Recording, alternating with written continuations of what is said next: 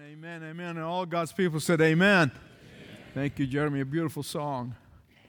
Peace, peace, peace is the cry of millions. It's the longing of untold numbers around the world. It's that illusion that is pursued by all of humanity. And yet, the reason why this longing for peace is not attained by so many who seek it is because they are looking for it in all the wrong places. They are chasing it in the wrong priorities. They are pursuing it like a mirage in the desert of selfishness. Why? They cannot find this elusive peace. Why? Because true peace, which is worthy of the name, can only come from the Prince of Peace. Amen. Jesus is called the Prince of Peace because He's the only one who is the source of true peace. Because He's the only one who's the dispenser of true peace. Because He's the only one who can give us His peace. And He gives it to individuals, He gives it to families, He gives it to communities, and He can give it to nations. Blessed, happy, Makarios are the peacemakers, for they shall be called children of God. We are slowly climbing, if you're visiting and you haven't followed this series, we're slowly climbing that superstructure, those stairs, the steps that our Lord Jesus Christ has given us, we call the Beatitudes. We are coming close to the second from the apex, second from the pinnacle today. We are ascending this ladder of growing in Christ, growing in godliness, growing in Christ-likeness. Let me explain the reason why blessed are the peacemakers comes immediately after blessed are the pure in hearts. You see, there is a method in our Lord Jesus Christ giving us that stairs, those steps. One leads to the other. You can't jump on one in the middle of the staircase. You have to go to the first one and be broken in spirit and in heart. You have to come in humility and brokenness and say, Lord, I'm a sinner. I cannot save myself. I desperately need your salvation. That's the beginning. That's the very first poor in spirit. That's what it means, being broken in spirit. Not that I can save myself or I can do it myself or I can make it my own way. I can get to God my own way. I can get to God some other way other than through Jesus Christ. God says there is no other way. There is no other name under heaven is been given to men to be saved other than the name of Jesus. And that's the first step. And then we mourn over our sins. And then we come to meekness, where it is power that is under control when we love and forgive and let go of the past. And then we find ourselves hungering and thirsting for righteousness, that the moment we sin, we cannot stand it, that we have to repent and ask for forgiveness and be cleansed. And that is why after that we can exercise mercy toward others. And then purity of heart, as we saw in the last message, it means the daily cleansing, that we are positionally cleansed when we come to Jesus Christ in that very first step. But then daily we are cleansed, daily we are confessing, daily we are purifying our hearts before God. And that is why the daily cleansing had to come first, then peace. Then peace. This cleansing has to take place because what it does, when we sin, we quench the Holy Spirit. And the cleansing of our hearts, the repentance of our sins, it unquenches the Holy Spirit. I just made up a word. Doesn't exist. I'm going to make a lot of words today, so be prepared for it. See, when English is your second language, you can do that. See, what does he know, this poor immigrant boy? So forgive me, but I'll be making a lot of names, a lot of words. When we are cleansed and we confess our sins daily, sometimes moment by moment, constantly being cleansed, we ungrieve the Holy Spirit. Here's another word I made up. Because the Holy Spirit is grieved when we sin, when we repent, He's ungrieved. This cleansing brings about this unquenched and ungrieved Holy Spirit back into our lives. Not only that He is present, but He is present to dominate, to rule, and to control our lives. I need to explain this maybe just in case somebody didn't get it. When the Holy Spirit becomes ungrieved as a result of daily cleansing, He will bring us true peace. See, that's why it has to come first. Peace will not come until there is cleansing. Not only that peace will reign in our hearts, but at that point, the Lord Jesus is telling us that we will have such abundance of peace in our lives and in our hearts that we will be able to dispense it to others. That's what the peacemaker is all about. We will be able to give it to others. Blessed, happy, joyful, Makarios are those who dispense peace, the peacemakers, for they shall be called children of God. Listen to me. When we are able not only have peace in abundance in our hearts, but to be able to dispense it and become peacemakers, we go into a very higher level of spiritual maturity. Can I get an amen? How does that work? Well, those who attain purity of heart as a result of confession, those who are daily cleansed before God, they want more of God. Do you want more of God in your life? Do you want more of God in your life? Well, you better not neglect daily cleansing before God. And because this daily cleansing is an indication to God the Holy Spirit, who is the agent going between us and the triune God, because He sees that this is a longing of our hearts, and therefore we want more of God in our lives. And what does God do? He shows up. When you want more of Him, He'll give it to you. When you want more purity, when you want daily cleansing, then we become qualified not only to receive His peace, but be peacemakers. Pass it around. Now, beloved, it goes without saying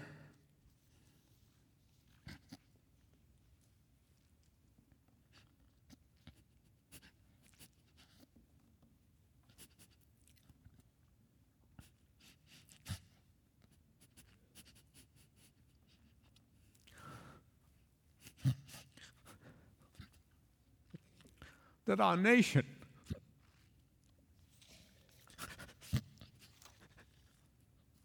is in desperate need for peace right now.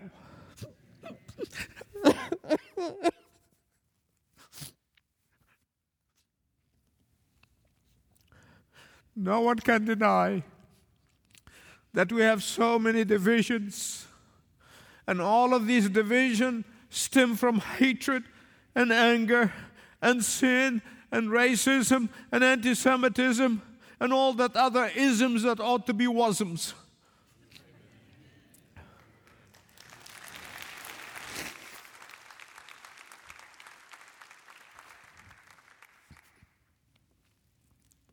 Question: why did Jesus place this beatitude? Blessed are the peacemakers. Here, so close to the pinnacle, so close to the apex of the superstructure that He gives us, is because Jesus is showing us what the Father is looking for. And that begins by having peace with God. That has to begin with having peace with God. Someone will say, well, Michael, I have never been at war with God. Don't kid yourself. Every one of us were born at enmity with God. Every one of us without exception. Whether we are conscious of it or not, we are at enmity with God. And when we are reconciled to God, which only can happen through the shed blood of Jesus Christ, only then can we have peace with God. And the peace of God And that is why John the Apostle can say in chapter 1 of the Gospel of John, verse 12, to all who receive Jesus, to all who believe in His name, He gave them the right, He gave them the privilege, He gave them the honor to be called the children of God. And the Apostle Paul confirms this in Romans 8:14, when he said, all, can you say all? All those who are led by the Spirit of God are the children of God. I hear people all the time in the media say, well, we all the children of God. No, we're not. That's why we have a problem. We're all the creation of God. God created us. We're not the children of God. Only those who come to God through Jesus Christ can be called the children of God. Listen to me. If you are a committed believer in the Lord Jesus Christ and you're living in obedience to His Word, you are a privileged person, period. End of discussion. Privilege of being called sons and daughters of the living God, sons and daughters of the King of Kings. So please, let's live like royalties. Hear me right. This seventh beatitude is an invitation for us to imitate our Heavenly Daddy. It's an invitation for us to imitate our Father. What does that invitation look like? Listen carefully. To be dispensers of His peace that He has given us. To be the ambassadors of that peace that He has given us. That to be messengers of peace that He has given us. To be envoys of peace that He has given us. C.S. Lewis makes a profound statement. Everything C.S. Lewis is profound. Somehow I just wonder the mind of that man. I'm so glad he left us some wonderful books. But here's what he said. God cannot. Have you ever heard God cannot? God cannot. There's some things God cannot do. God cannot give us happiness and peace apart from Himself. He said there is no such thing. There is no such a thing. And that is why for our nation to have peace, we need to return to God, the God of peace. Amen. So let me deal with this seventh beatitude in three different ways. I often, think I'm not a great communicator, so I spend a lot more time how I'm going to make it easy, how I'm going to make it memorable so you can remember it. And I want to look at three things. All of them begin with the letter T. So you walk out of here remembering, all you need to remember is the letter T, and you're going to remember the rest of it. Okay, first of all, I want to tell you about the tariff. The tariff. Not the tariff that's imposed on China, rightly so, but the tariff for peace. There is a price, there's a cost for peace. That's the first T, tariff. Can you say it with me? Secondly, there is the truth about peace and the truth that must be there for peace to exist. The second T is truth. And the third T is the trophy of peace. The trophy of peace. I hope you're impressed because I was.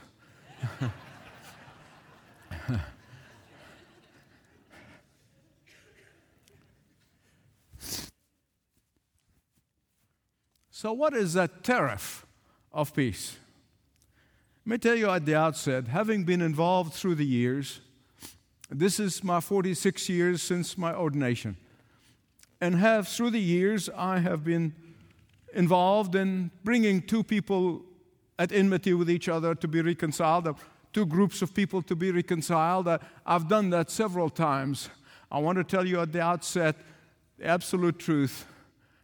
It is costly. It is pricey. It is painful. For one thing, you risk being hated by both groups. I've been there.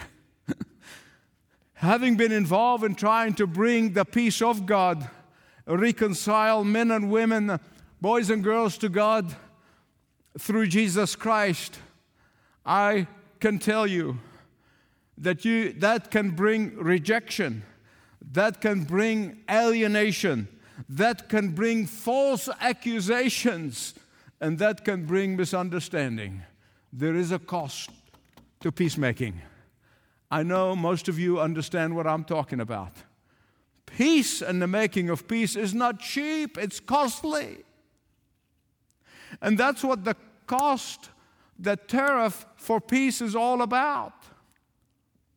First of all, you need to know that it cost God the Father everything. Because when He gave us His one and only begotten Son, He gave us everything. It cost Him everything for us to have peace with God.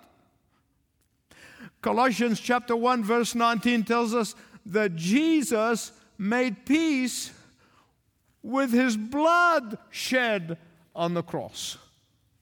That's the cost of peace. It cost God everything. Peace is costly. Even in our daily walk with God, in your daily walk, and my daily walk with God, when we sin creates a barrier between us and God. Not because we wanted a barrier, or God wants a barrier. Sin does that. And that is why repentance and sometimes tears are the tariffs of demolishing that barrier. Husbands and wives, listen to me. We're almost getting to 50 years now of being married. I know that sin between husband and wife erects a barrier between them. And asking for forgiveness and humbling oneself is the tariff that must be paid for that peace to reoccur in the marriage. Sometimes the cost of peace is vulnerability. Sometimes the cost of peace is brokenness. Sometimes the cost of peace is bending of our pride. Sometimes the cost of peace is submission. In other words, peacemaking is the one thing you do like mercy. It makes you like the Lord. Makes you like the Lord. I'm going to say more about this in a minute. We must be willing to pay the price. We must be willing to build bridges and pay for them. We must be willing to take the blame for somebody else's sin. You know, a Jewish wedding, some of you have attended a Jewish wedding, and there are two different ways of expressing it, but it's the same point. Sometimes they take a glass and hold it up in the air and allow it to be smashed on the ground. Other times, they will have a glass wrapped in a towel, and they'll have the bride and the groom smash the glass under their feet. The message is the same. It's pointing out to the fragments of that glass and exhorting the couple to guard the sacred relationship into which they have just entered. Why? Because in their mind, and don't ever forget that is the Old Testament, that because once that relationship is fractured, it can never be restored. But listen to me. Thank God for the New Testament. Can you say that with me? Thank God for the New Testament.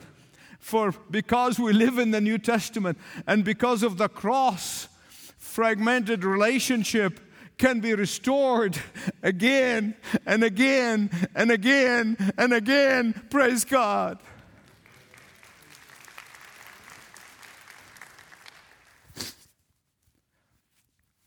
For at that cross, all of our hatred and anger and bitterness has been vented against God. On that cross, God replaced our pain for peace. Through the shed blood of His precious blood, we are now able to be reconciled to God our Father and to each other. No wonder Isaiah, through the eyes of faith, he can look down the road 700 years to the coming of Jesus Christ, and he could prophesy in 32:17, the work of righteousness is peace. Jesus said in John chapter 16, verse 33, the things I have spoken to you, that in these things I have spoken to you, that in me, in Jesus, you may have peace. In the world, you're going to have tribulation. He never promised us a bed of roses or tippy-toeing around the tulips. He promised us, in the world you shall have tribulation, but be of great courage, for I have overcome the world. And that is why those who have rejected Jesus, they have rejected His peace. Those people who have rejected Jesus, they will never have peace, nor are they able to be peacemakers. So the first thing is there is a tariff for peace, the price. Secondly, there is truth associated with peace, without which that truth you cannot have peace. What is that truth? You know, you hear people talk about peace at any price. Oh, just let it go because, make peace. No. But, the peace at any price is really not the biblical peace. It's not biblical. And it's not the lasting peace. And it's not the peace of Jesus. When God's truth is compromised, we will get phony peace. You'll get some peace, all right? It's like some people running around and said, Islam is a religion of peace. Yeah, right. After they subjugate you, you can have peace. A number of years ago, a story appeared in the French newspapers. It's about a university city in the southeast of France. The citizens called the police to break down a door of an apartment on campus.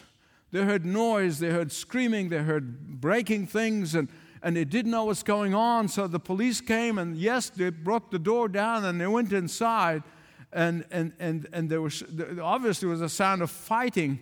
And when they came inside, they saw broken windows, and they saw furniture overturned, and they saw curtains torn. One man was dead, and the other one was dying. And as the dying man was lifted up, he whispered in the ear of the policeman. He said, "We are both Doctor of Philosophy candidates.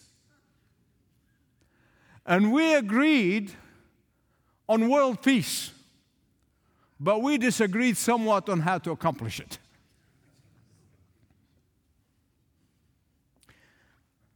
Beloved, even so, people may be able to stop fighting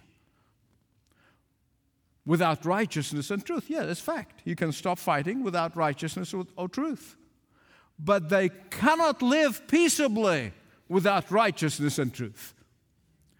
When the truth, which is Jesus, is applied, He will not only put an end to conflict, He will also administer healing and love.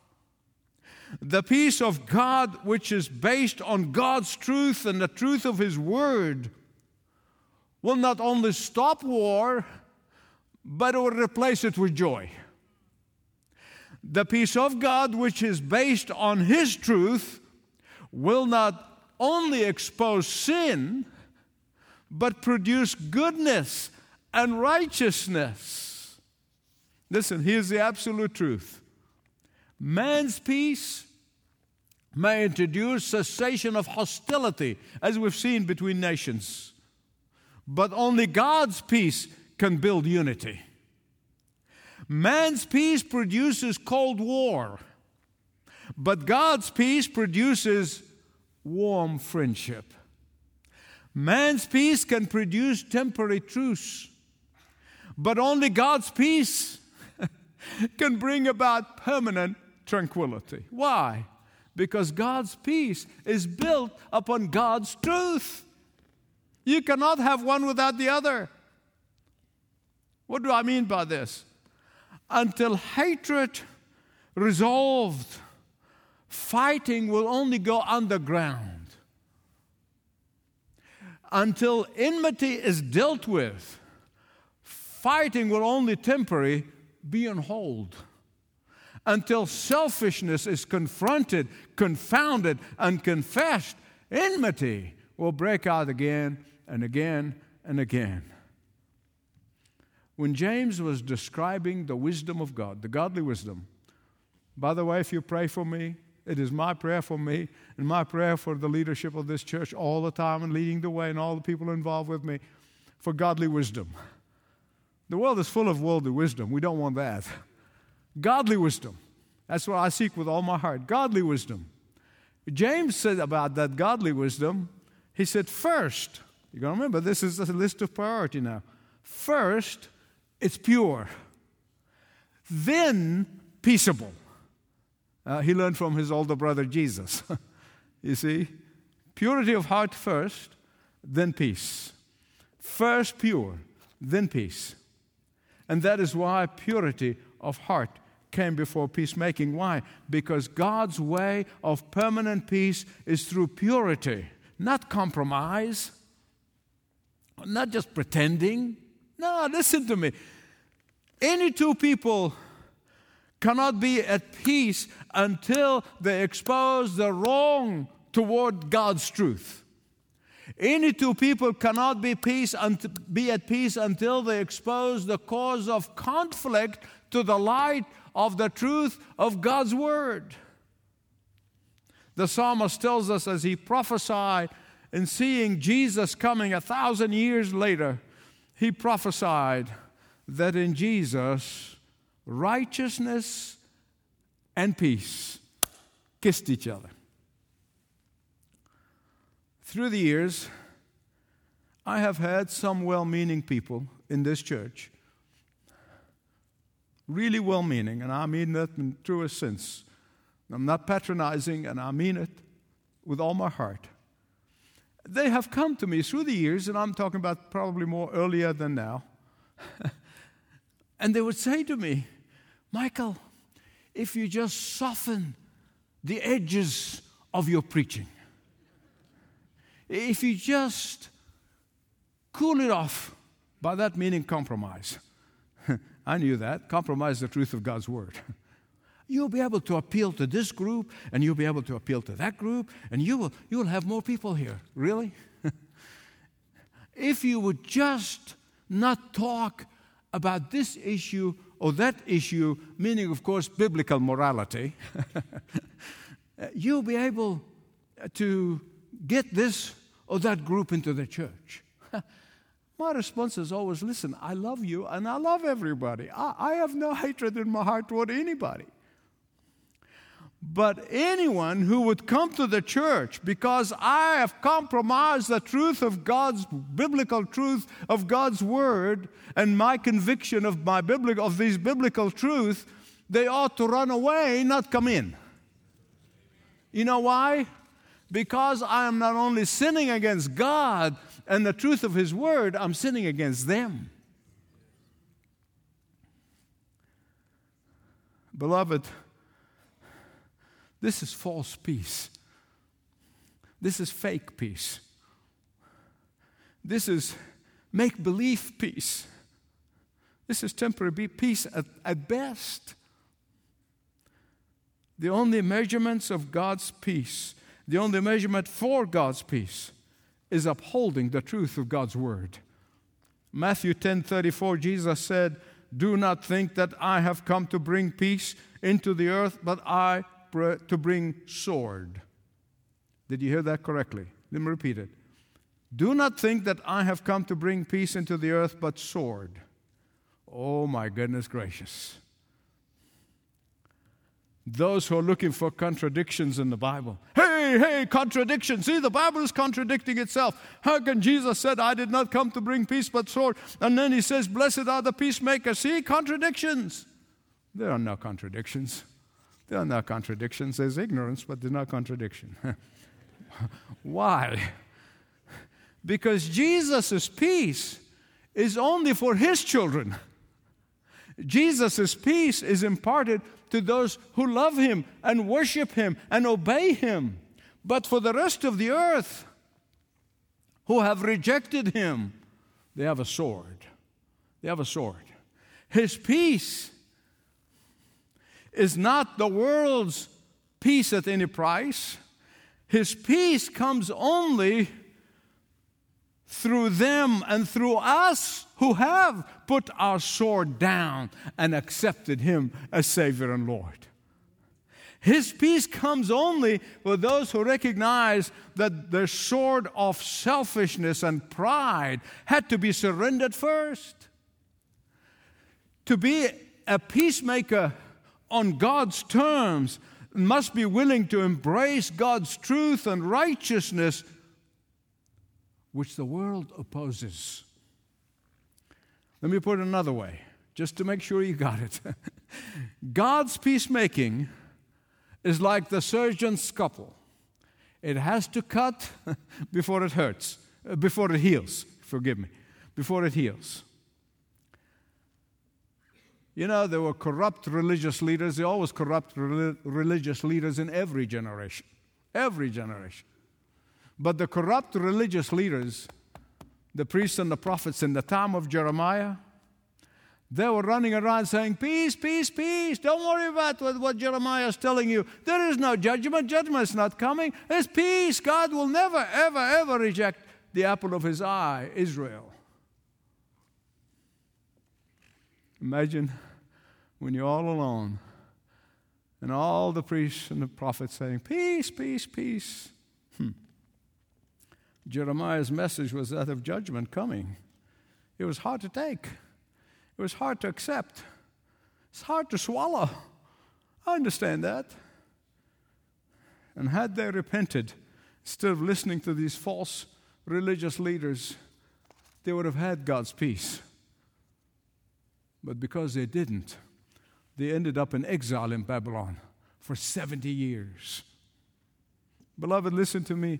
Jesus never winks at sin for the sake of so-called peace.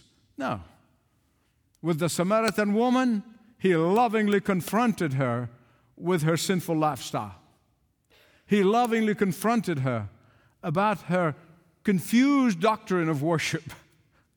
With Nicodemus, Jesus lovingly confronted him with self-righteousness, his self-righteousness. And when it came to the Pharisees, He confronted them again and again about their hypocrisy. Why? Because the peace of God cannot exist without the truth of God. First of all is what? You can read it.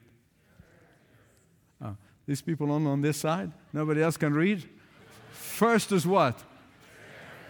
Secondly, thirdly, the trophy of peace. Those who are peacemakers, the greatest trophy can be called the children of God. Why? Because they are reflecting their daddy's character.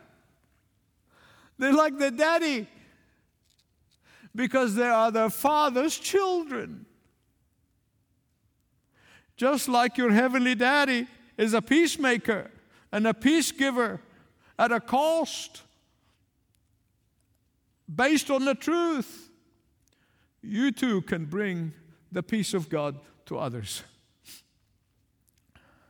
I know I can speak as a dad and a granddad, and I know many of you would agree with me that all loving parents, and so many of them in this church, I thank God for you, all loving parents who love their children more than love their own life. I know that. They want their children to do better and accomplish more than they have. And that is why Jesus said, greater things you shall do because I go to the Father. God tells us that His children are the apple of His eye. Have you ever asked yourself, what does that mean? It's a Hebraic language. The apple of His eye is actually the cornea. It's the cornea of the eye. That's how God sees His children, as the apple of His eye. They tell me it is the most sensitive part of the body, not just the eye. It is the most protected part of the eye. Beloved, this is how God views His precious children. This is how God is sensitive about His children. This is how God is protective of His children. And the problem with those who attack the children of the living God, unbeknown to them, they are actually poking their finger in God's eye. I know it's a figure of speech, but you understand. When the risen Lord Jesus Christ appeared to Saul of Tarsus on the road to Damascus, He did not say to him, "Saul, Saul, why are you persecuting my church?" No. He said, "Saul, Saul, why are you persecuting me?" According to Psalm 56:8, God places the tears of His children in a bottle, which means there's not a tear that one of His children have shed are not important to Him. I think I'm convinced now that God must have a bucket for me. I weep so much. But beloved, don't ever take the privilege of calling God Father, Abba, Daddy for granted. Can I get an amen?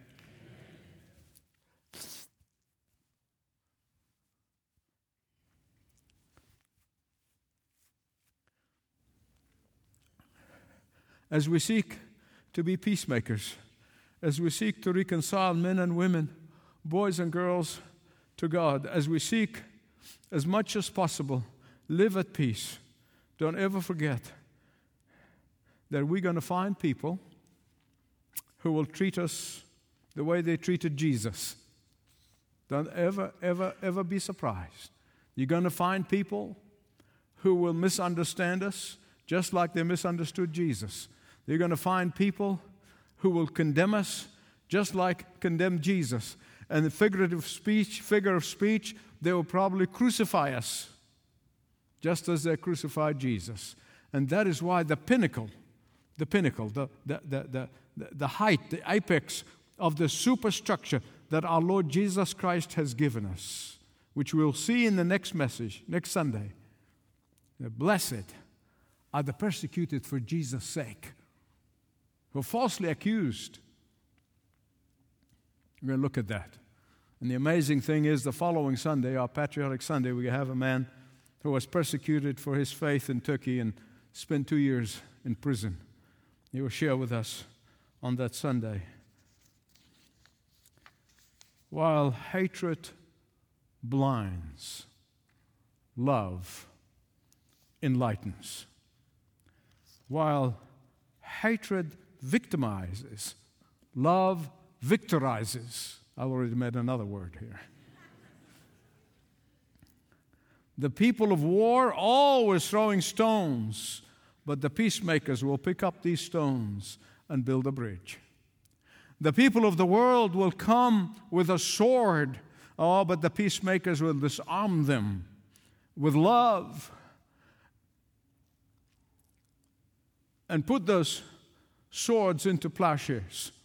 The people of war will throw spears, but the peacemakers will put them into pruning hooks. The peacemakers do not avoid the battle because they know they'll be given power to overcome, and we are overcomers. Let me conclude by asking you a simple question. Do you have an internal war? Books written about the battle of the mind, battle of the heart. There are some people running around with a war going on inside of them. Inside war. Do you have that? Do you have a war in your home? Do you have a war at your work? Do you have a war at your community, nation? Your Heavenly Father wants you to be like Him, to be a peacemaker. Ask Him today, and He will answer, to help us pay the tariff for peace, understand the truth about peace, and ultimately look forward to the trophy of peace. He will reward you. He will reward you. It will take time, but He will reward you. He has never, ever, ever gone back on His promises. Amen? Our loving Father, I know we are joined by millions of people around the world on Kingdom Sat and on so many other platforms. And we're right here in this beautiful sanctuary. We all know what internal war is like before coming to you. We all know what a home war, community war, work war. Oh, but you are the God of peace. So we come to you in the name of Jesus, who is our peace. Help us, empower us to be willing to pay the tariff of peace, to stand on the truth for peace. And finally, Father, we know that the trophy is ours because that's your promise. We thank you, Father, for your word. We thank you for preserving it so we can enjoy it and love it and grow through it. Bless your children today and make this to be a day of transformation in lives and homes, in communities. And oh God, yes, our city. In Jesus' name, amen. Let's stand and sing together.